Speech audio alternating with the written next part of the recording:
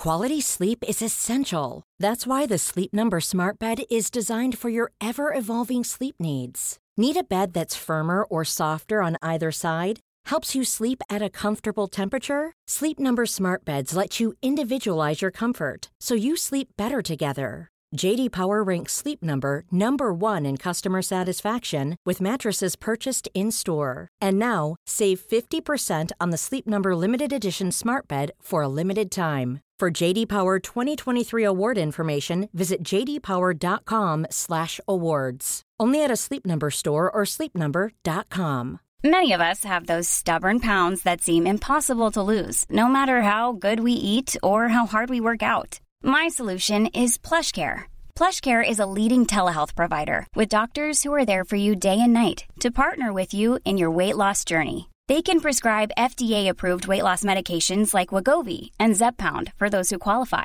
Plus, they accept most insurance plans. To get started, visit plushcare.com/weightloss. That's plushcare.com/weightloss.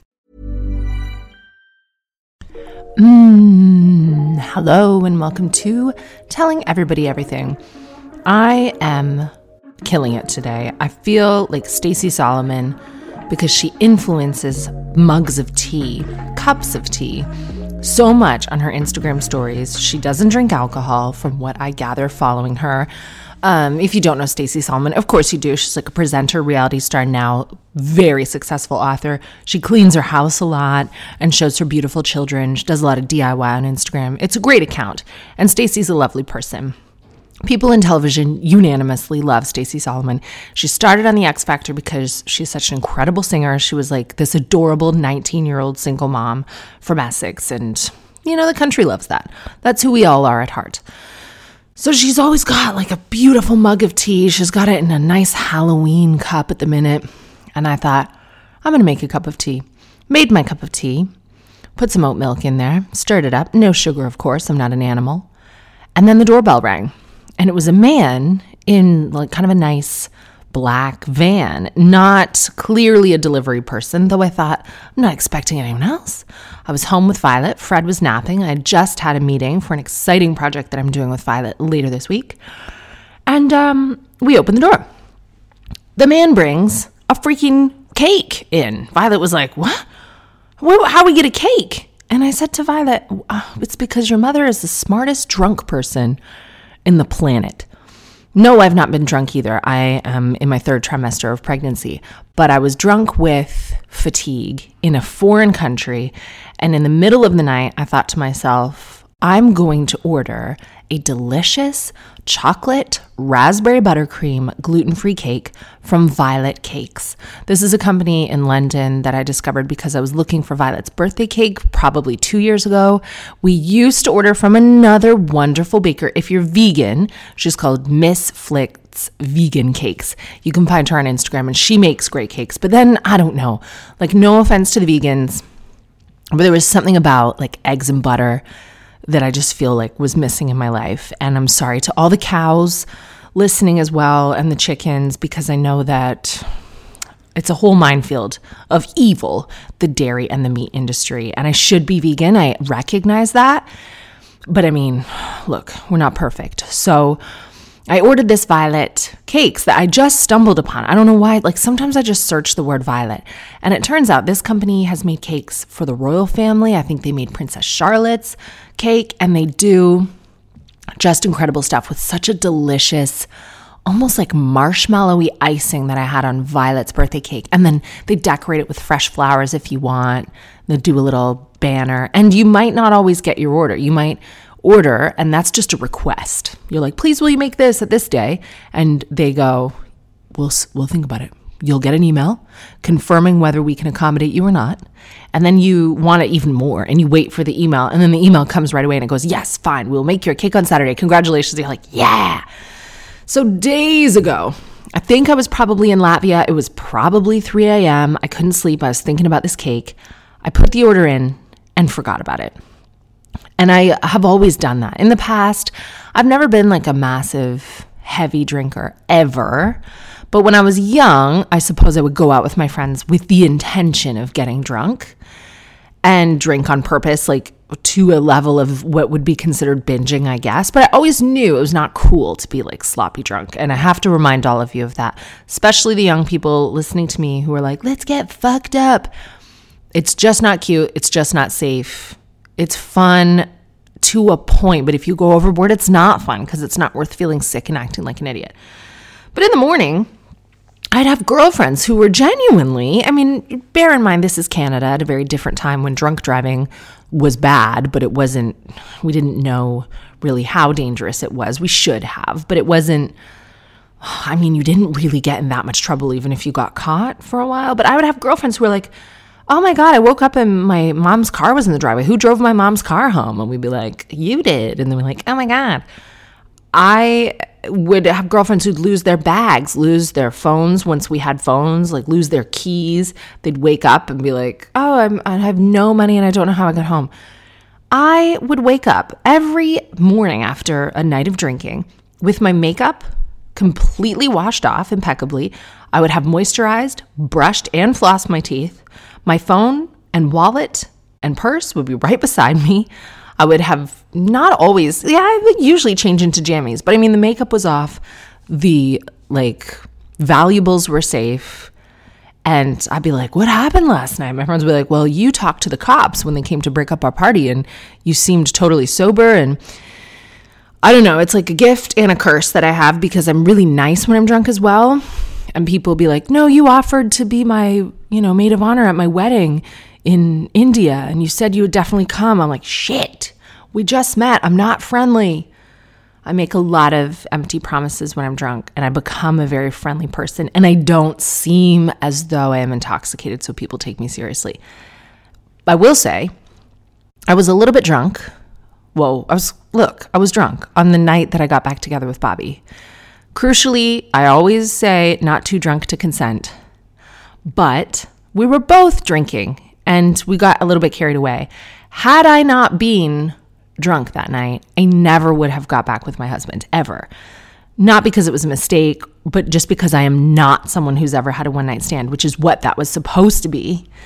I never would have done it. And I don't think he ever would. Well, actually, no. I'm making a lot of assumptions about him. Who knows what he was up to in Toronto, running around the six as a hot young single bachelor. But I never ever had one-night stands. And something about the idea of sleeping with my high school boyfriend tickled me that night. I was like, that is a hilarious idea, drunk Catherine. Let's go for it. And also, I mean, obviously I loved him. But I needed that extra oomph. I never would have done it. And I'm pretty sure it was my idea. Everything's always my idea. Anyway, so I ordered this cake. It arrives today and now I'm enjoying it with a cup of tea and it is delicious. I know a lot of you don't like the word moist, but look, that is the word that applies to this cake. Violet London cakes. I can't recommend them highly enough. I think they're overpriced. I don't know really what that means anymore. I will soon. There's an energy crisis. And Violet and Bobby have taken Fred out across the street to see a tractor. So I'm all alone.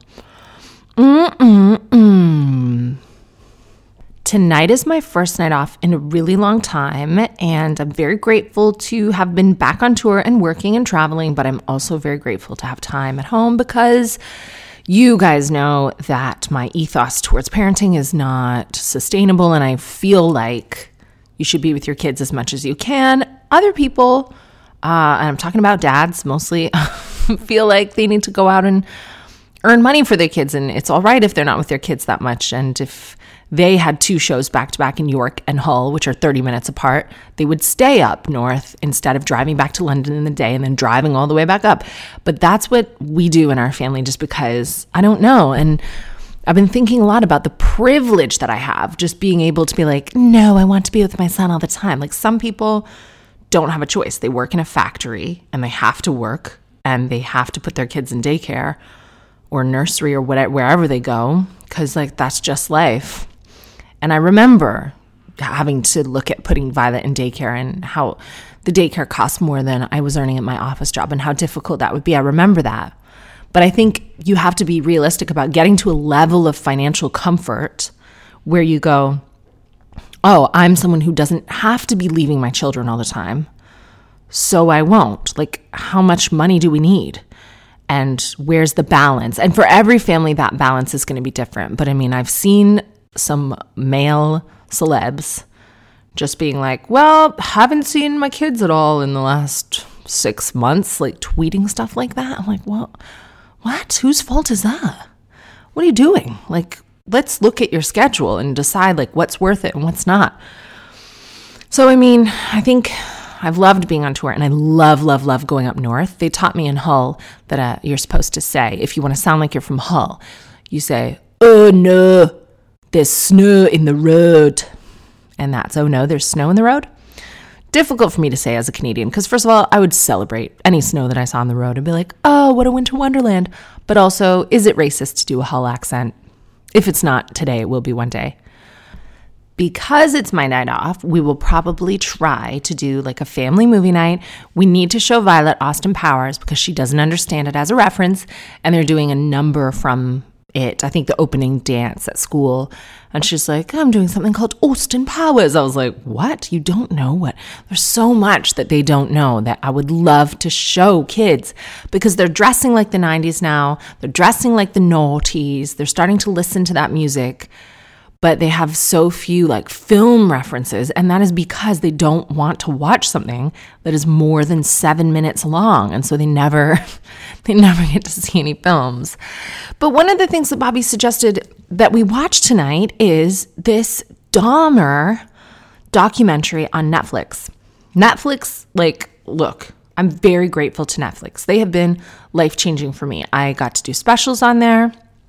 The Fix was a really fun panel show that I did with DL Hughley, who I love on Instagram, and Jimmy Carr, my absolute mentor, and the Duchess, of course. And I watch a lot of Netflix, but I have to say, I am feeling critical of the amount of trauma porn on there. Killers and mysteries and true crime. And I understand that Netflix are responding to a consumer need. People love to listen to true crime podcasts, and they like to watch documentaries about like scary things that happen in real life. And that is just a genre that I think I used to be guilty of subscribing to.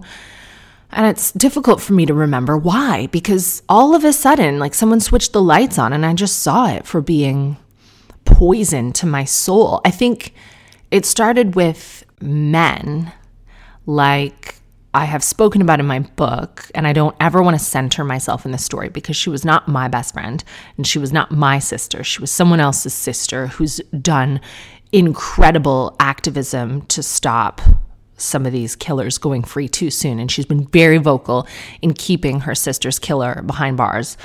And her friends and her family have all been like fighting. But of course, this guy got released a little bit early, paroled. He has a wonderful life now, as far as I'm concerned.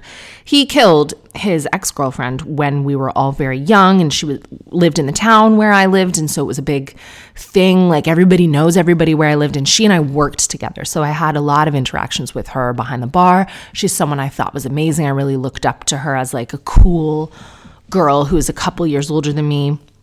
No, we weren't best friends, but like we talked a lot and had drinks together, and I knew her ex-boyfriend, and then all of a sudden one day she was gone and he had murdered her, and that was really traumatic at a time when my brain was still growing. I think all young women and anyone in our town had a very visceral, life-lasting reaction to that tragedy because she was such an amazing young person taken too soon, and it was just so disgusting the way it all happened and the way it all shook out legally afterwards. But it sort of informed this narrative that really kind of pushed me towards a lot of bad choices where I just thought men were killers. I decided really early, if you break up with a man or you leave a man or you piss a man off, he could kill you.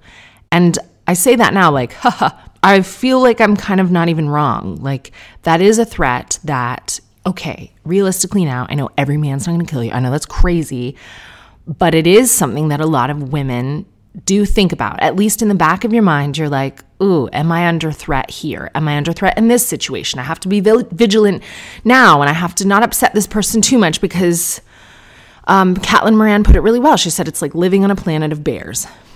And sometimes the bears are really nice and cute and cuddly, but at the end of the day, they're bears. And that's how we feel sometimes. But I learned that watching these killer things too much was just really extending that narrative, and it was bad for my soul because realistically, I know that most people are good and kind and safe, and I just don't see the point in reinforcing like, and then the children were brutalized, blah, blah, blah. It's like, that's bad for you to watch that all the time. I understand like people want to know what happened, and sometimes people think, that's interesting. Like, well, let's see how the police fucked up here. And let's see like how I can protect myself from being in a situation like this. Oh my God, I can't believe that happened. Like, I get that people are drawn to it for some reason. But the Jeffrey Dahmer documentary in particular, like this guy has not been out of the news since he was arrested and convicted of these crimes. He's been dead since the 90s. He murdered 17 men and boys that we know of somewhere in America, like Connecticut or something. And he did it in such a sick way. Tortured them, and like there was cannibalism involved. I mean, like, it's a sick, sick story. And I don't understand why we keep having to tell it. And then another layer that I don't understand is why you'll do a joke about something in stand-up, something so innocuous, something that isn't a bad event or a violent act or something that's actually sadistic. You'll just be joking about like something in politics or something in the world, or you'll be doing some sort of art about tragedy sometimes. You know, some comedy is provocative and edgy.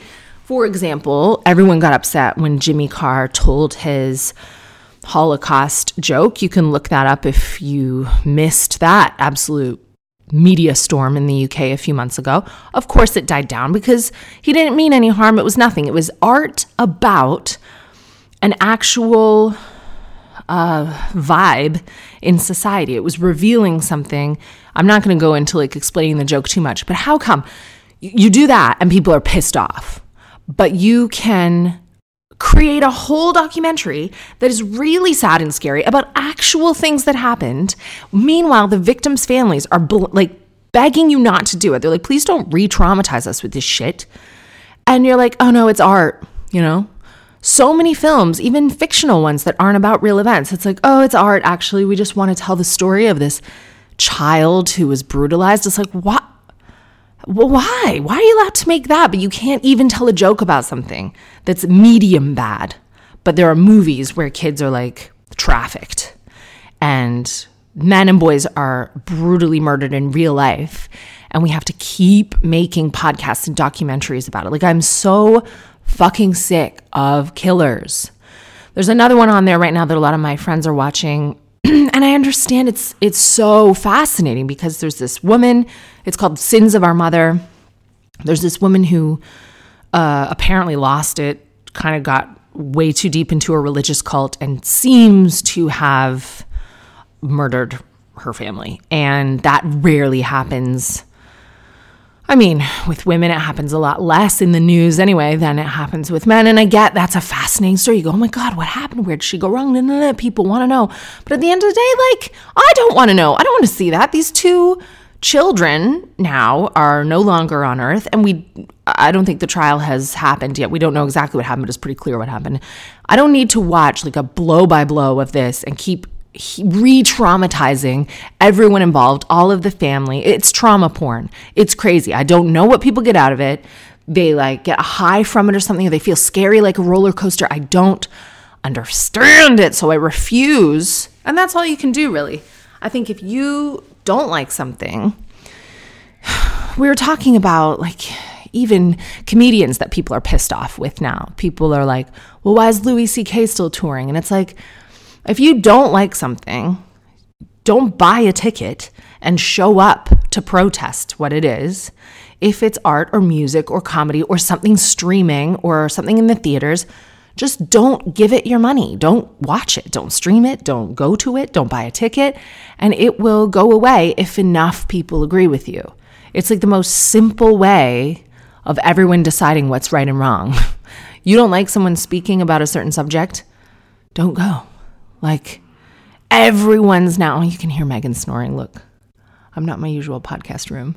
If you can hear Megan snoring, a lot of people message me and they're like, is someone farting on your podcast? No, the dog has a really flat face. But I mean, I'm tired of it. I don't like that Netflix is like slowly sliding into being just a serial killer documentary channel.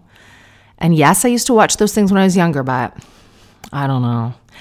I think it's bad for us. I think it is a toxin when there's too much of it. It is ubiquitous at this point.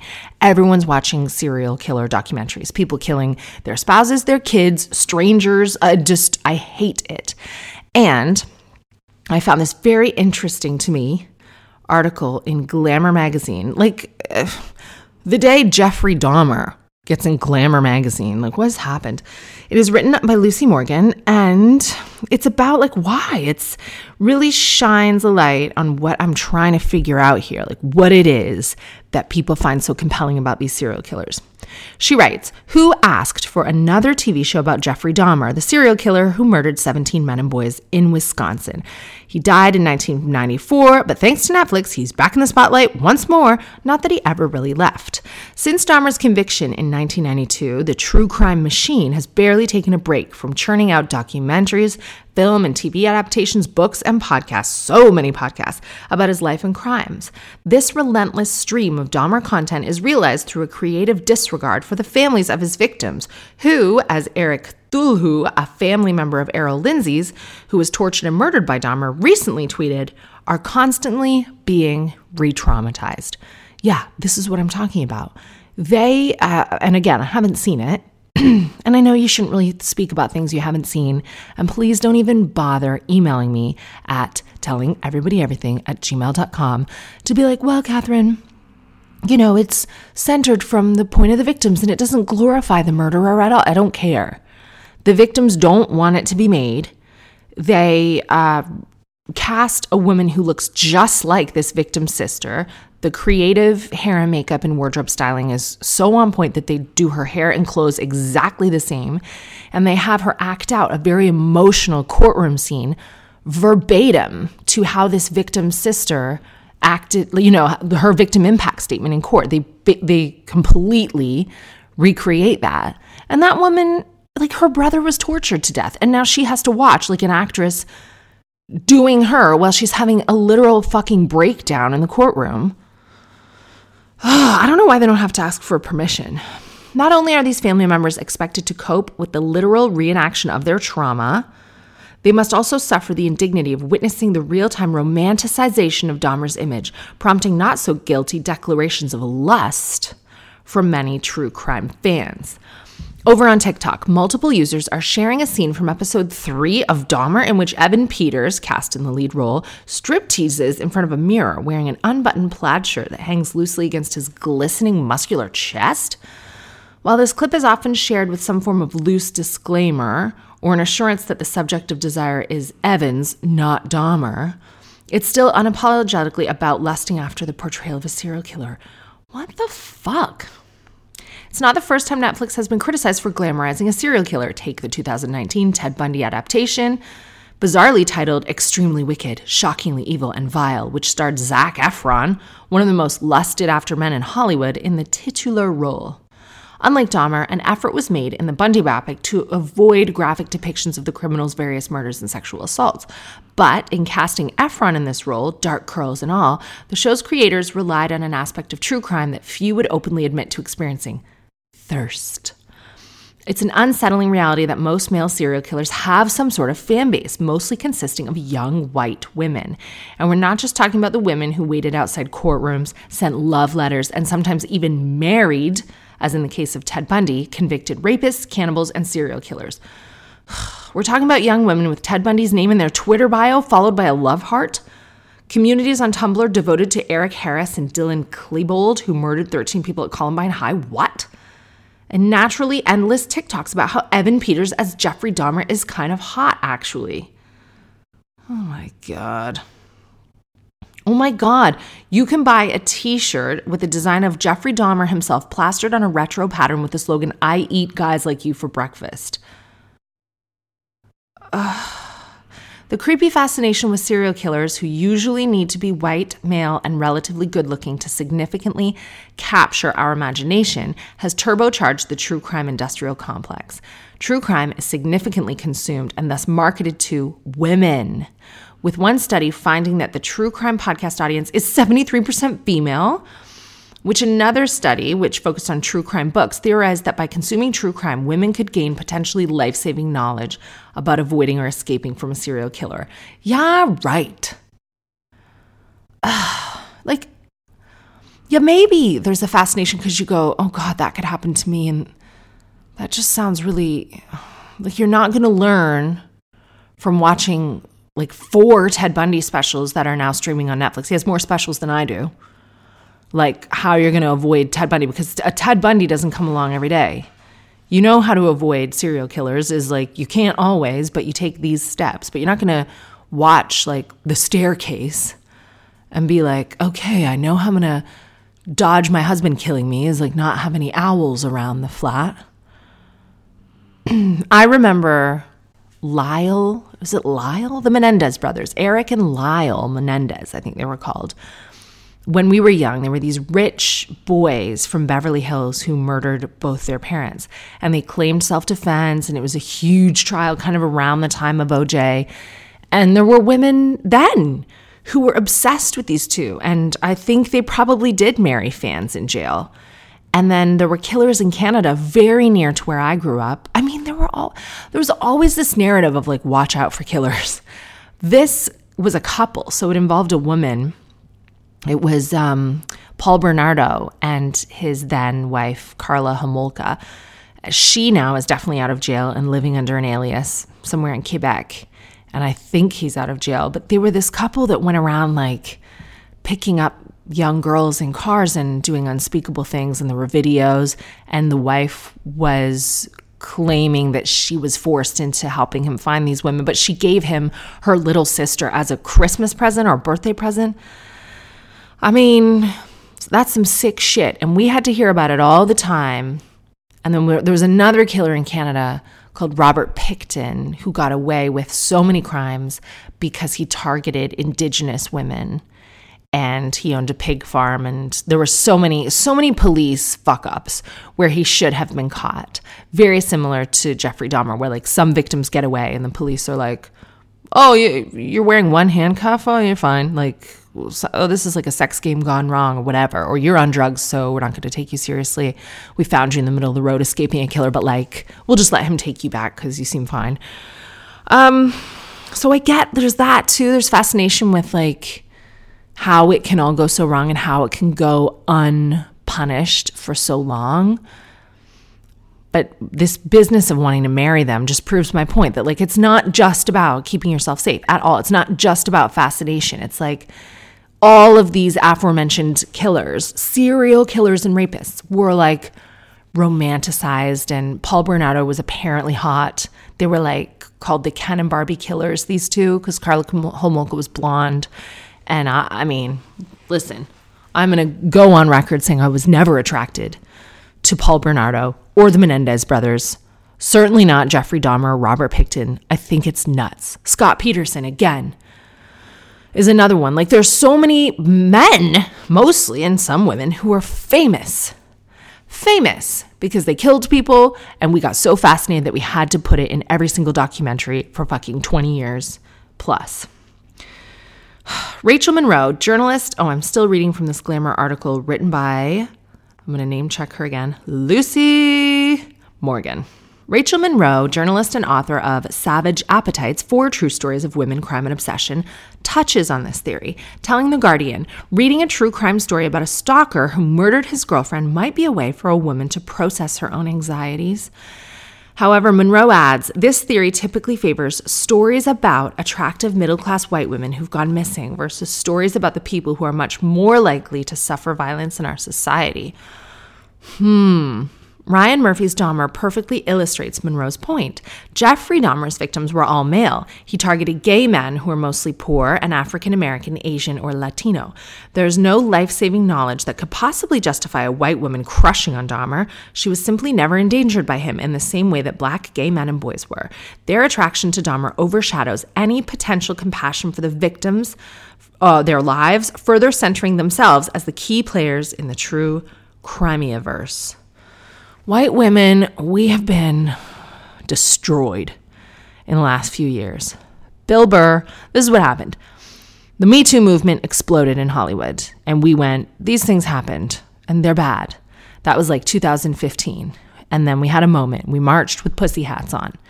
And then someone somewhere was like, hang on, girls, a lot of other people are suffering more than you, and you don't think about them. You pretty much only think about yourselves.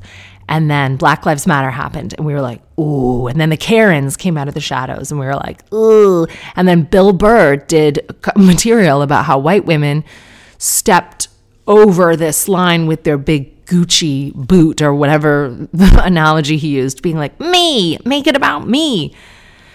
And now there's COVID and hurricanes and the war in the Ukraine and an energy crisis, and it's just like, we got 2 seconds to be like, we are no.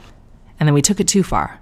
We had to take it too far. And this fancying of serial killers and centering ourselves yet again is another nail in the coffin. We just got to lay low for a while. And you fucked this up. Any of you who have Ted Bundy with a love heart in your Twitter bio, it is your fault.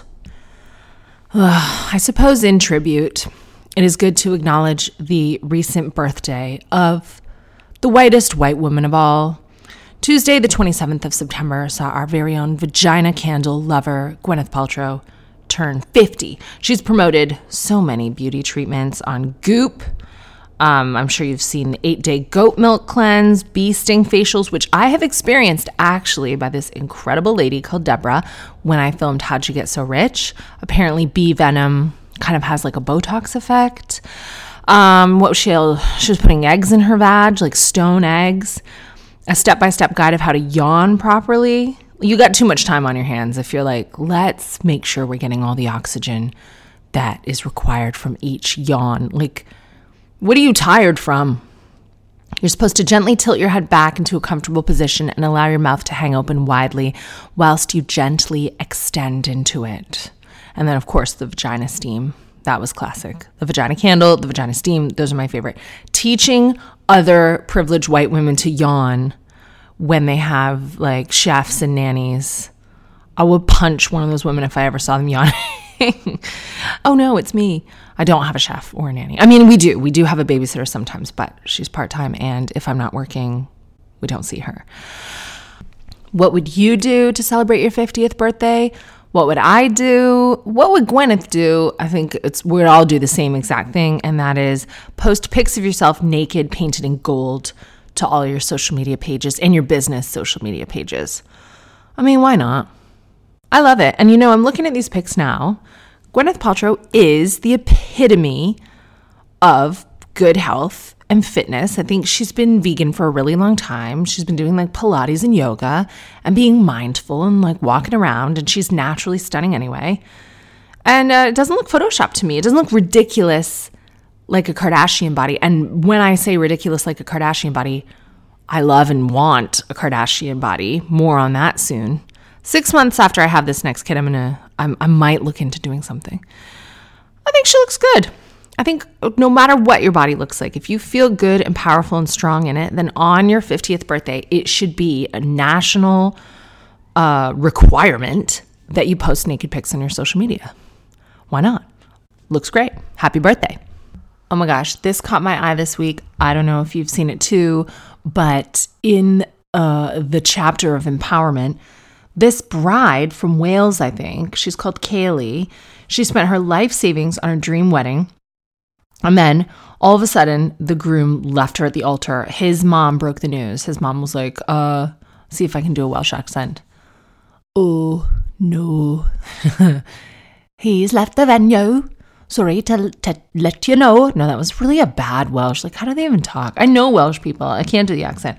Basically, his mother-in-law was like, babe, he's not here. And she just decided to go along with him. Him not showing up did not stop her from having a great day. Alongside her bridal party and family, Kaylee went ahead with her wedding entrance, meal, speeches, dances, and posed for professional photos without his ass. She entered the party singing along to Lizzo's Good as Hell. She punched off the top tier of her wedding cake and had her first dance with her brother. I mean, I love this story. I've gone to her Instagram. You should too. Her Instagram, I don't think she minds me sharing it because the story's gone like pretty big now. It's Kaylee Stead 2206. What is the significance of the 22nd of June? We'll never know. So she still has a picture of him. She has not deleted him. August 4th, she posted his photo. Looks like they're having like a fun bonfire. And she wrote, 2 years ago today, tags him, proposed to me and I said yes, 43 days until we say I do. And there are people under these pictures like commenting they can't believe that she's not just deleted him from her life.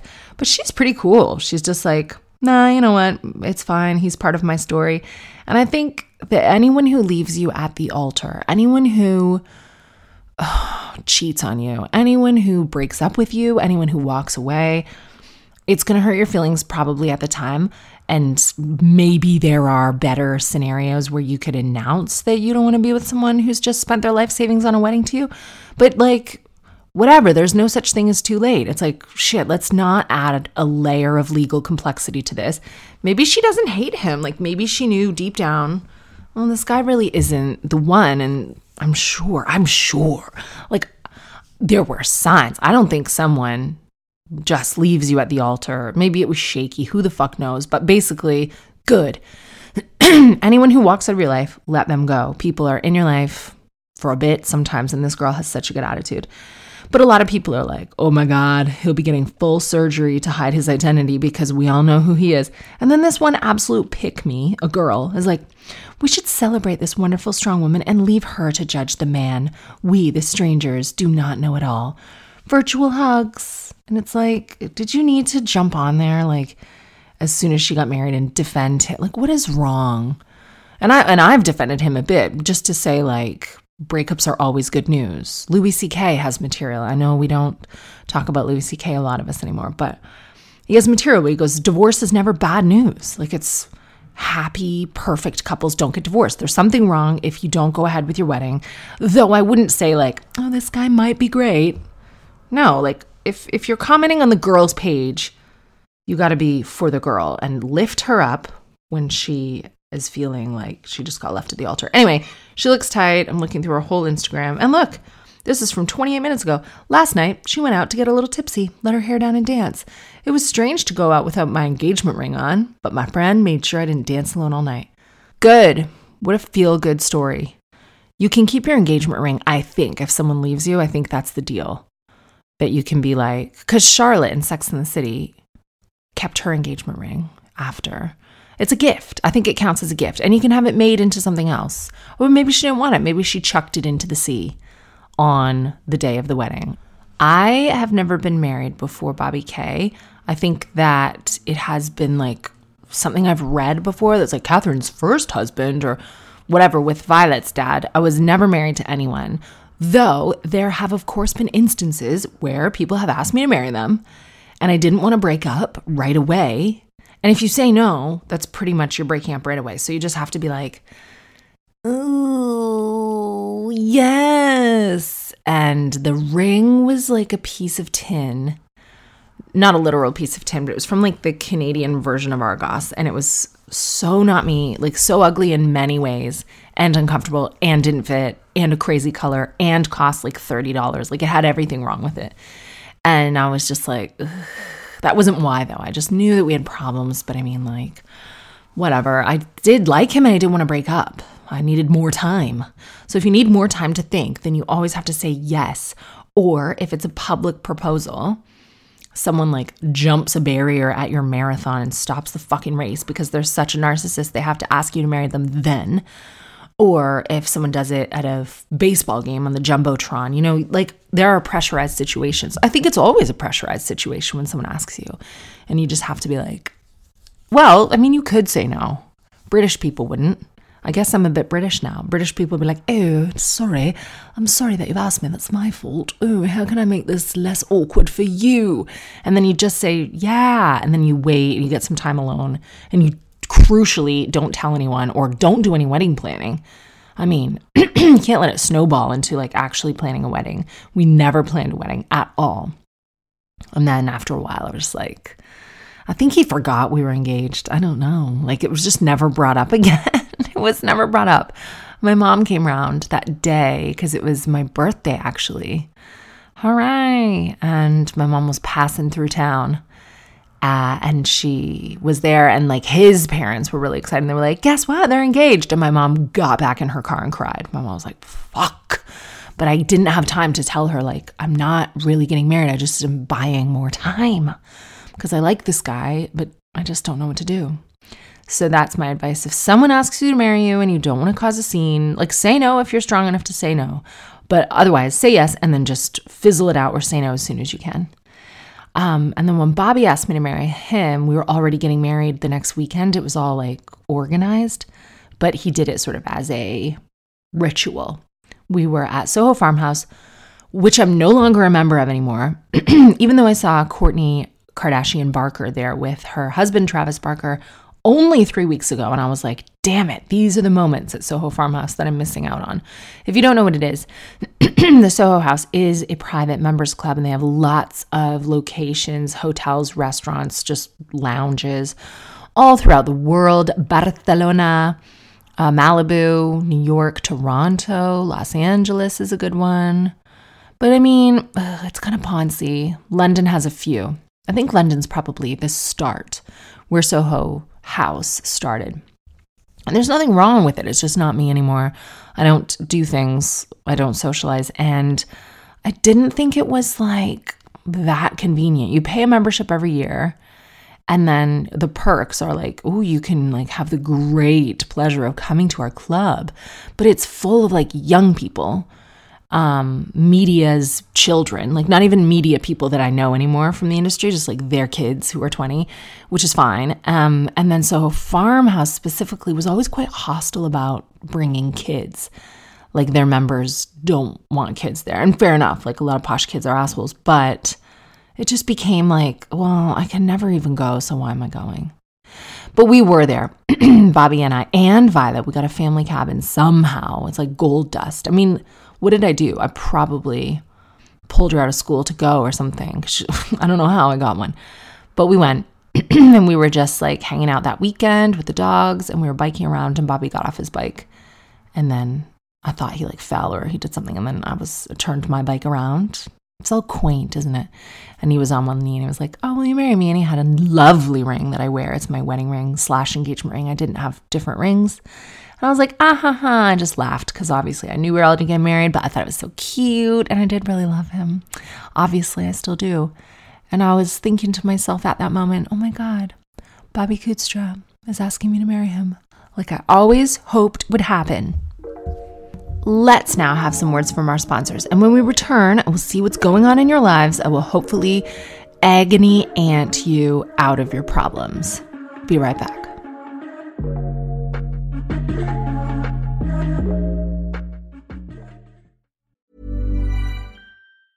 Ryan Reynolds here from Mint Mobile. With the price of just about everything going up during inflation, we thought we'd bring our prices down. So to help us, we brought in a reverse auctioneer, which is apparently a thing.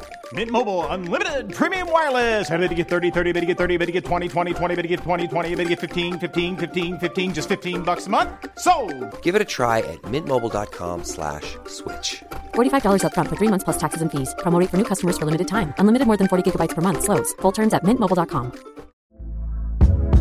Hey there, it's Michelle Norris. I'm host of a podcast called Your Mama's Kitchen. When I travel, I'm usually looking for a way to find a taste of home when I'm not at home. And one of the things I love to do when I am at home is entertain. And Airbnb allows me to do that. When I was in California recently, I rented a house that had a great kitchen. And when we were sitting around the table, we were all thinking, we're in someone else's house. Someone could be in all of our homes as well. If you have a home, but you're not always at home, you have an Airbnb. Your home might be worth more than you think. Find out how much at airbnb.com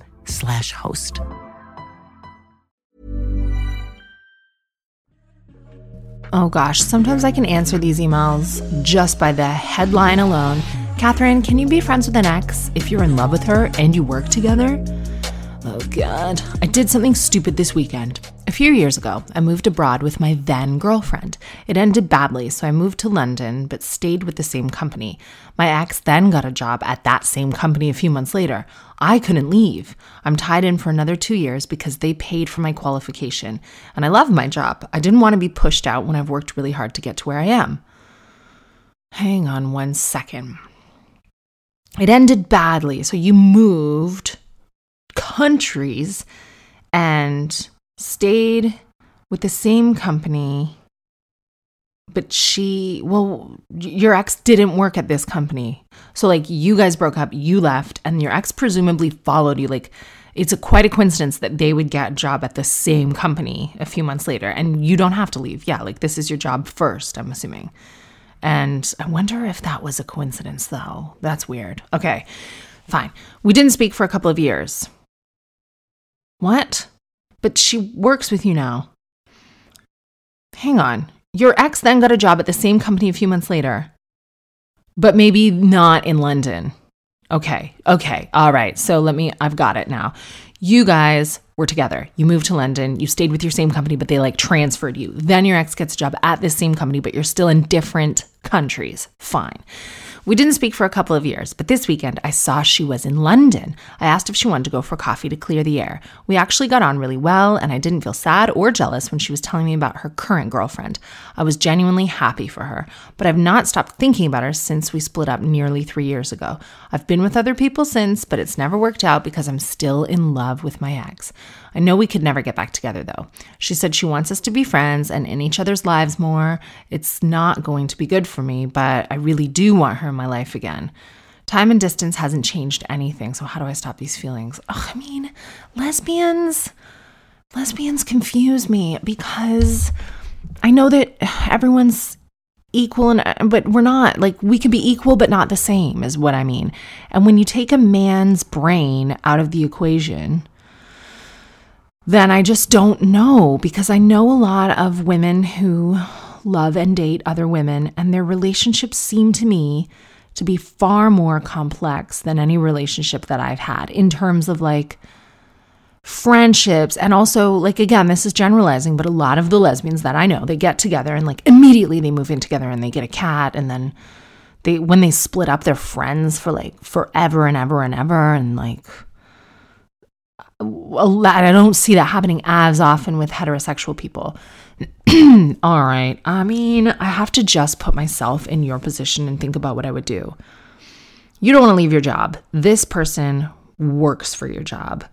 I don't think she lives in London. What? Is she like also transferred to this job? Like there's certain things that aren't clear, but let's say she's in London more, or she just wants to be friends like with long distance. I think that you're going to have to keep your job. You could keep this person friends and just like deal with it because you love them and you guys could still like chat and stuff. And if it becomes too painful for you, like, nothing now has changed within the last 3 years. You've loved her. You've still had feelings for her for the last 3 years. And now she just wants to be friends. I mean, maybe you were romanticizing her and thinking she was a lot better than she actually is. And being friends with her will stop her from being this like magnificent unicorn that you miss. And you know what I mean? Because people from a distance often seem better than they are. So I think if everything's friendly and everything's fine, maybe just be friends. And then you won't be pining for her so much. You'll be like, yeah, it's just her, actually. We could be friends. And then if you do have feelings for her and it is meant to be, then like you could get back together someday. I know it ended badly. You don't say how, but like never say never. You could get back together. If it becomes a distraction and it's ruining your life and ruining your work and you can't focus, then you will have to make some boundaries and draw a line under it and be like, nah. But I think you've romanticized the idea of her for 3 years. So just be her friend, and she's probably less impressive than you remember. But one other secret thing that might happen is her current girlfriend, she talks to you like, Mom, my current girlfriend's great. Everything's going great. The current girlfriend might have a problem with you guys being friends.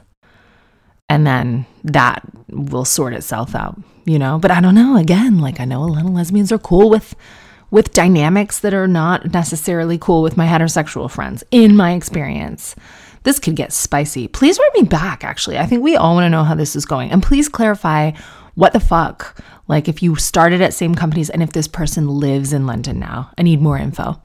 Oh no, there's an account on Instagram pretending to be me, which is fine. That happens a lot. But this person has very helpfully attached the messages they have had with Catherine_Ryan Personal, which is obviously not me. And I see these pop up all the time, and it's amazing that anyone thinks that they could be real. This person, to clarify, knew it wasn't real, but just interacted with the post because that's fun.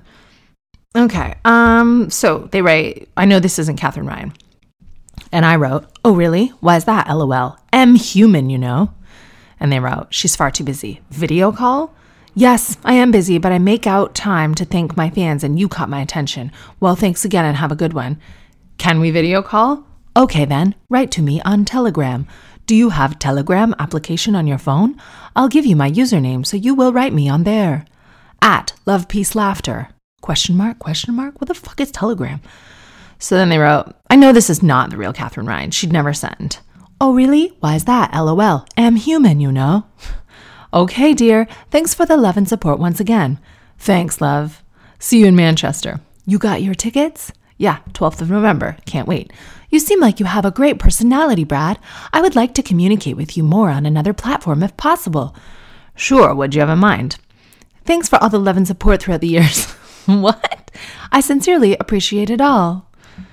The fuck? Where are we communicating from? Sheffield. What is this, a Telegram account trying to get money? I'm sure money, but it just seems so wild, so random. All right, if anyone ever has a @official, personal, private, it's never anyone. And no comedian's ever going to ask you for money. If they want your money, then they will tour and ask you if you want to please buy a ticket and come see them. Or they will start an OnlyFans and show you their vagina. Or they will have a Patreon or a website. It's so mainstream to just fully ask for money now. There's one called Buy Me a Coffee or something. And you follow someone's content and you get bonus content that you wouldn't get otherwise on social media. For the price of a cup of coffee. But when many people obviously contribute to this, it helps people pay, their expenses and their business and their rent and everything else. It's a lot like Patreon. But I mean, that is how people beg for money. They don't go DMing people from an account with 3 followers. Well, thank you so much for telling me about that. That gave me a chuckle. And I will see you in Manchester on the 12th of November. P.S. I love your attitude toward life. I wonder if you have any advice on getting out of a slump and not being as socially awkward or anxious. I mean, I am doing this amazing interview with Louis Theroux for the BBC. It shocked the shit out of me that Louis Theroux wanted to do anything with me, because at first I'm like, what? Am I a polygamist? What's happening? Why does he want to interview me? Because he's a great filmmaker and broadcaster, and I'm just hanging around, I was like, yeah, you can come watch me and Fred walk around at the park. I'm either working or I'm doing that. But I think it's coming together really well. He asks some questions that, other journalists and people don't ask. And he did ask me about why I'm zen. And I am very zen. And I got thinking about it. I don't think I gave him the proper answer because I just answered on the spot. But the more I think about it, it's that if you are writing me this letter, if you're you're 28, you're alive, you live in Sheffield, you have your whole life ahead of you, I assume you have good health. That's all you need. And things are bad. If you watch the news, everything's really scary. And I've been in my 20s and really scared of everything. I'd wake up in the middle of the night just with pain or panic, or it's hard to describe, just being I don't even know how I'm going to pay the rent next month or how I'm going to feed my child next week. I had these legitimate concerns. And I would quiet those voices by being okay, number one, Catherine, you're fine. You have parents to fall back on if you needed to. You have mental health. You're like young and healthy. Like whatever bad shit comes your way really sucks and is going to be hard to think your way out of, but you can like think your way out of it, because at the end of the day, I was still one of the most privileged people in the world. I knew that. I just think whatever is giving you anxiety or social, like sometimes it's a chemical thing, then I'm not taking it away from anyone that, you know, there's some people just can't control it and they need to be medicated or they need therapy, and that's something that I have no experience in. But the stuff that you do have control over is just being like, oh, my kids are safe. Oh, wow, I don't have cancer right now. Incredible. You know, like I live in one of the most privileged, though fucked up countries in the world. Like I am warm and safe tonight. And I used to like think sometimes of me walking outside naked in a snowstorm. This is turning into a very Canadian story. But I did this since I was young, since I was like 7 years old. I would think of the wind, like howling wind, like almost pushing me over with wet, cold, like hail that is painful when it hits your face, naked, walking outside in that, in the dark, just being like, oh my God, where am I going to go? And then switching back and going, okay, but where are you right now? And I'd be so warm in my little New Kids on the Block duvet in my bedroom. And just the contrast of like, that was the worst scenario of like physical discomfort that I could imagine. And yeah, from the mind of like a 7-year-old. And then I was warm and safe. And I just thought, okay, well, nothing's that bad and I can deal with it tomorrow.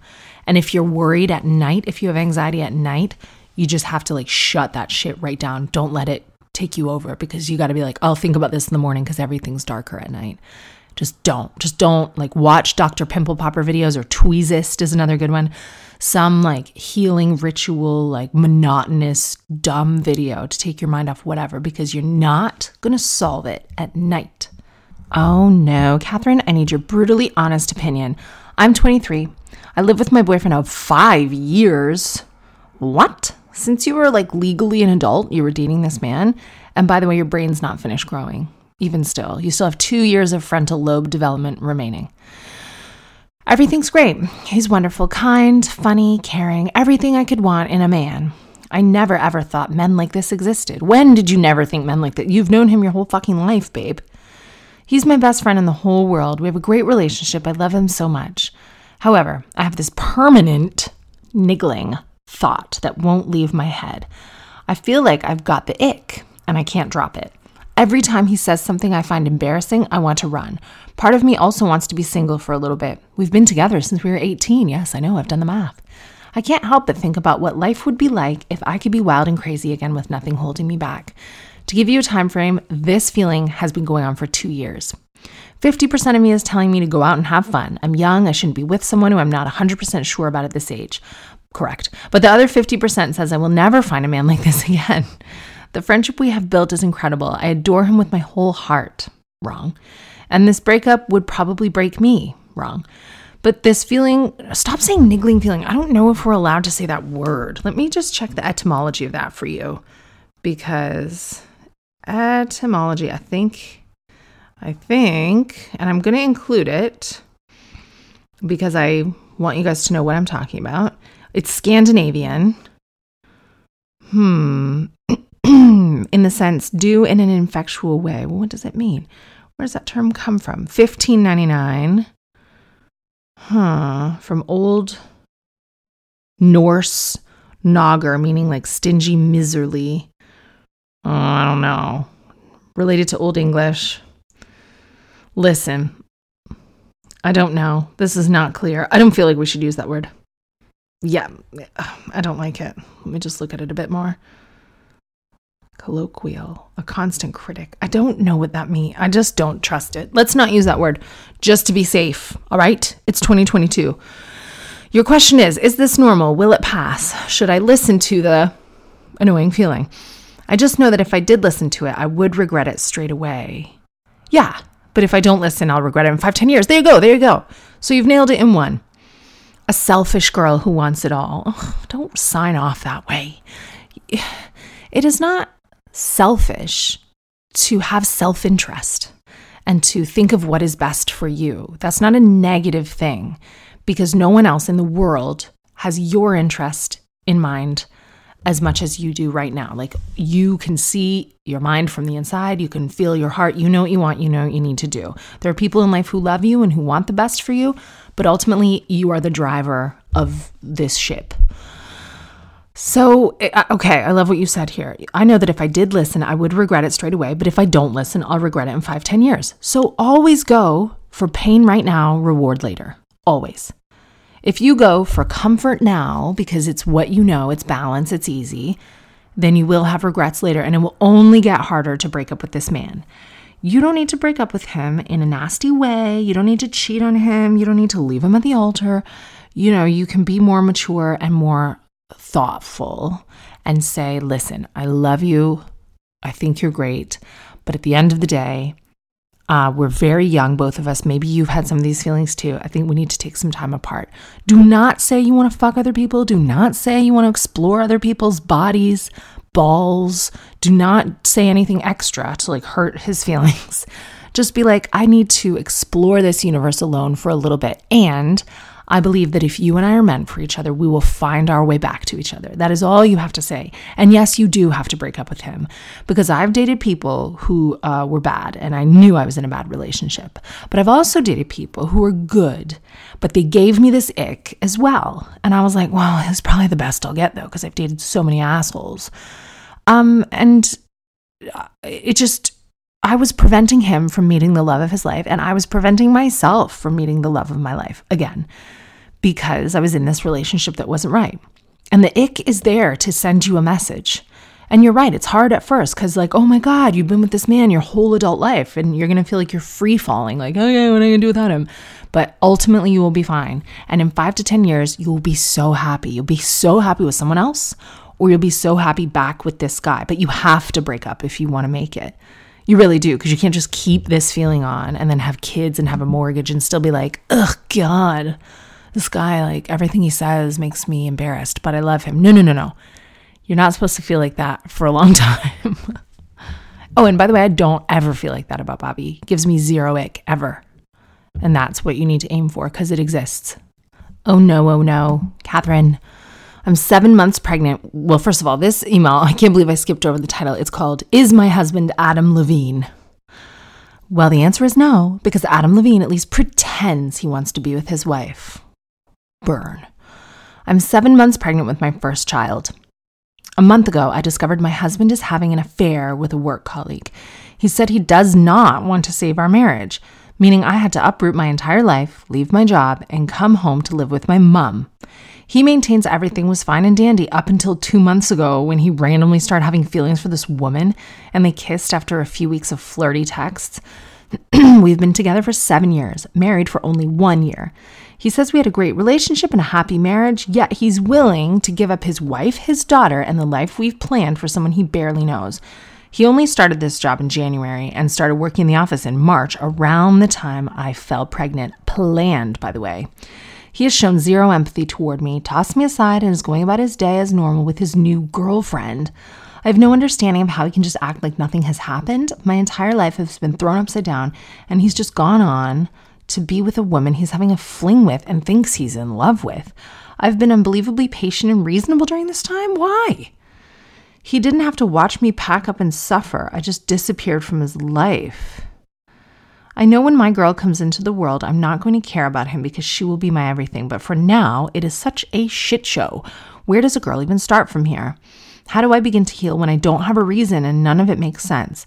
It's worth mentioning I'm surrounded by so much love. I'm supported by friends and family, so I'm grateful that I had the option of returning to live with my mom, while others may not have had that option. But it doesn't take away any of the pain or the staggering feeling of unfairness away. What a fucking prick. So I said before, when I was before the break telling you the story about this inspirational woman, Haley, who was left at the altar, I'm like, yeah, you know, if someone leaves you, it's always the right thing. I still think that when someone leaves you in this scenario, it will ultimately be the right thing, but it's a different kettle of fish when you are biologically linked to this man in such a clear and ever-present and very vulnerable way. You're basically Khloe Kardashian right now, but worse. I would definitely start watching season 2, episode 1 of The Kardashians on Hulu or Disney Plus. Toot sweet. I see no reference to the Kardashians here. What happened with Khloe is that Tristan, who cheated on her all the time, so I mean, it's different because you thought you had this great husband.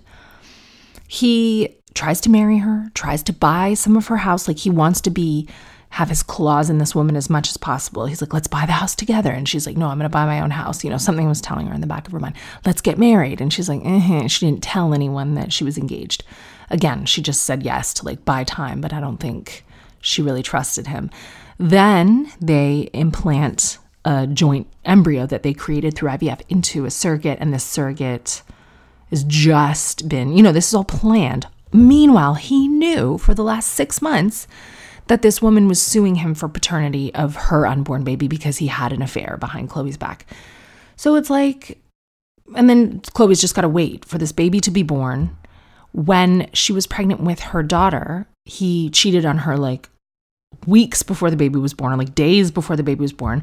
She allowed him in the delivery room anyway, because she's like, these Kardashian women like put their own feelings to the side because they're like, oh, it's my child's father. And like, you're going to have to make that decision soon of like what you're going to do now in the delivery room, like how much involvement he wants, how much involvement like she wants for as long as they stay together. You have a lot of like actual real admin, logistical, heartbreaking problems ahead of you. So, I mean, it's not something that you can just walk away from that easily. I mean, you can, but there's all this biological complexity, right, involved, and you know that.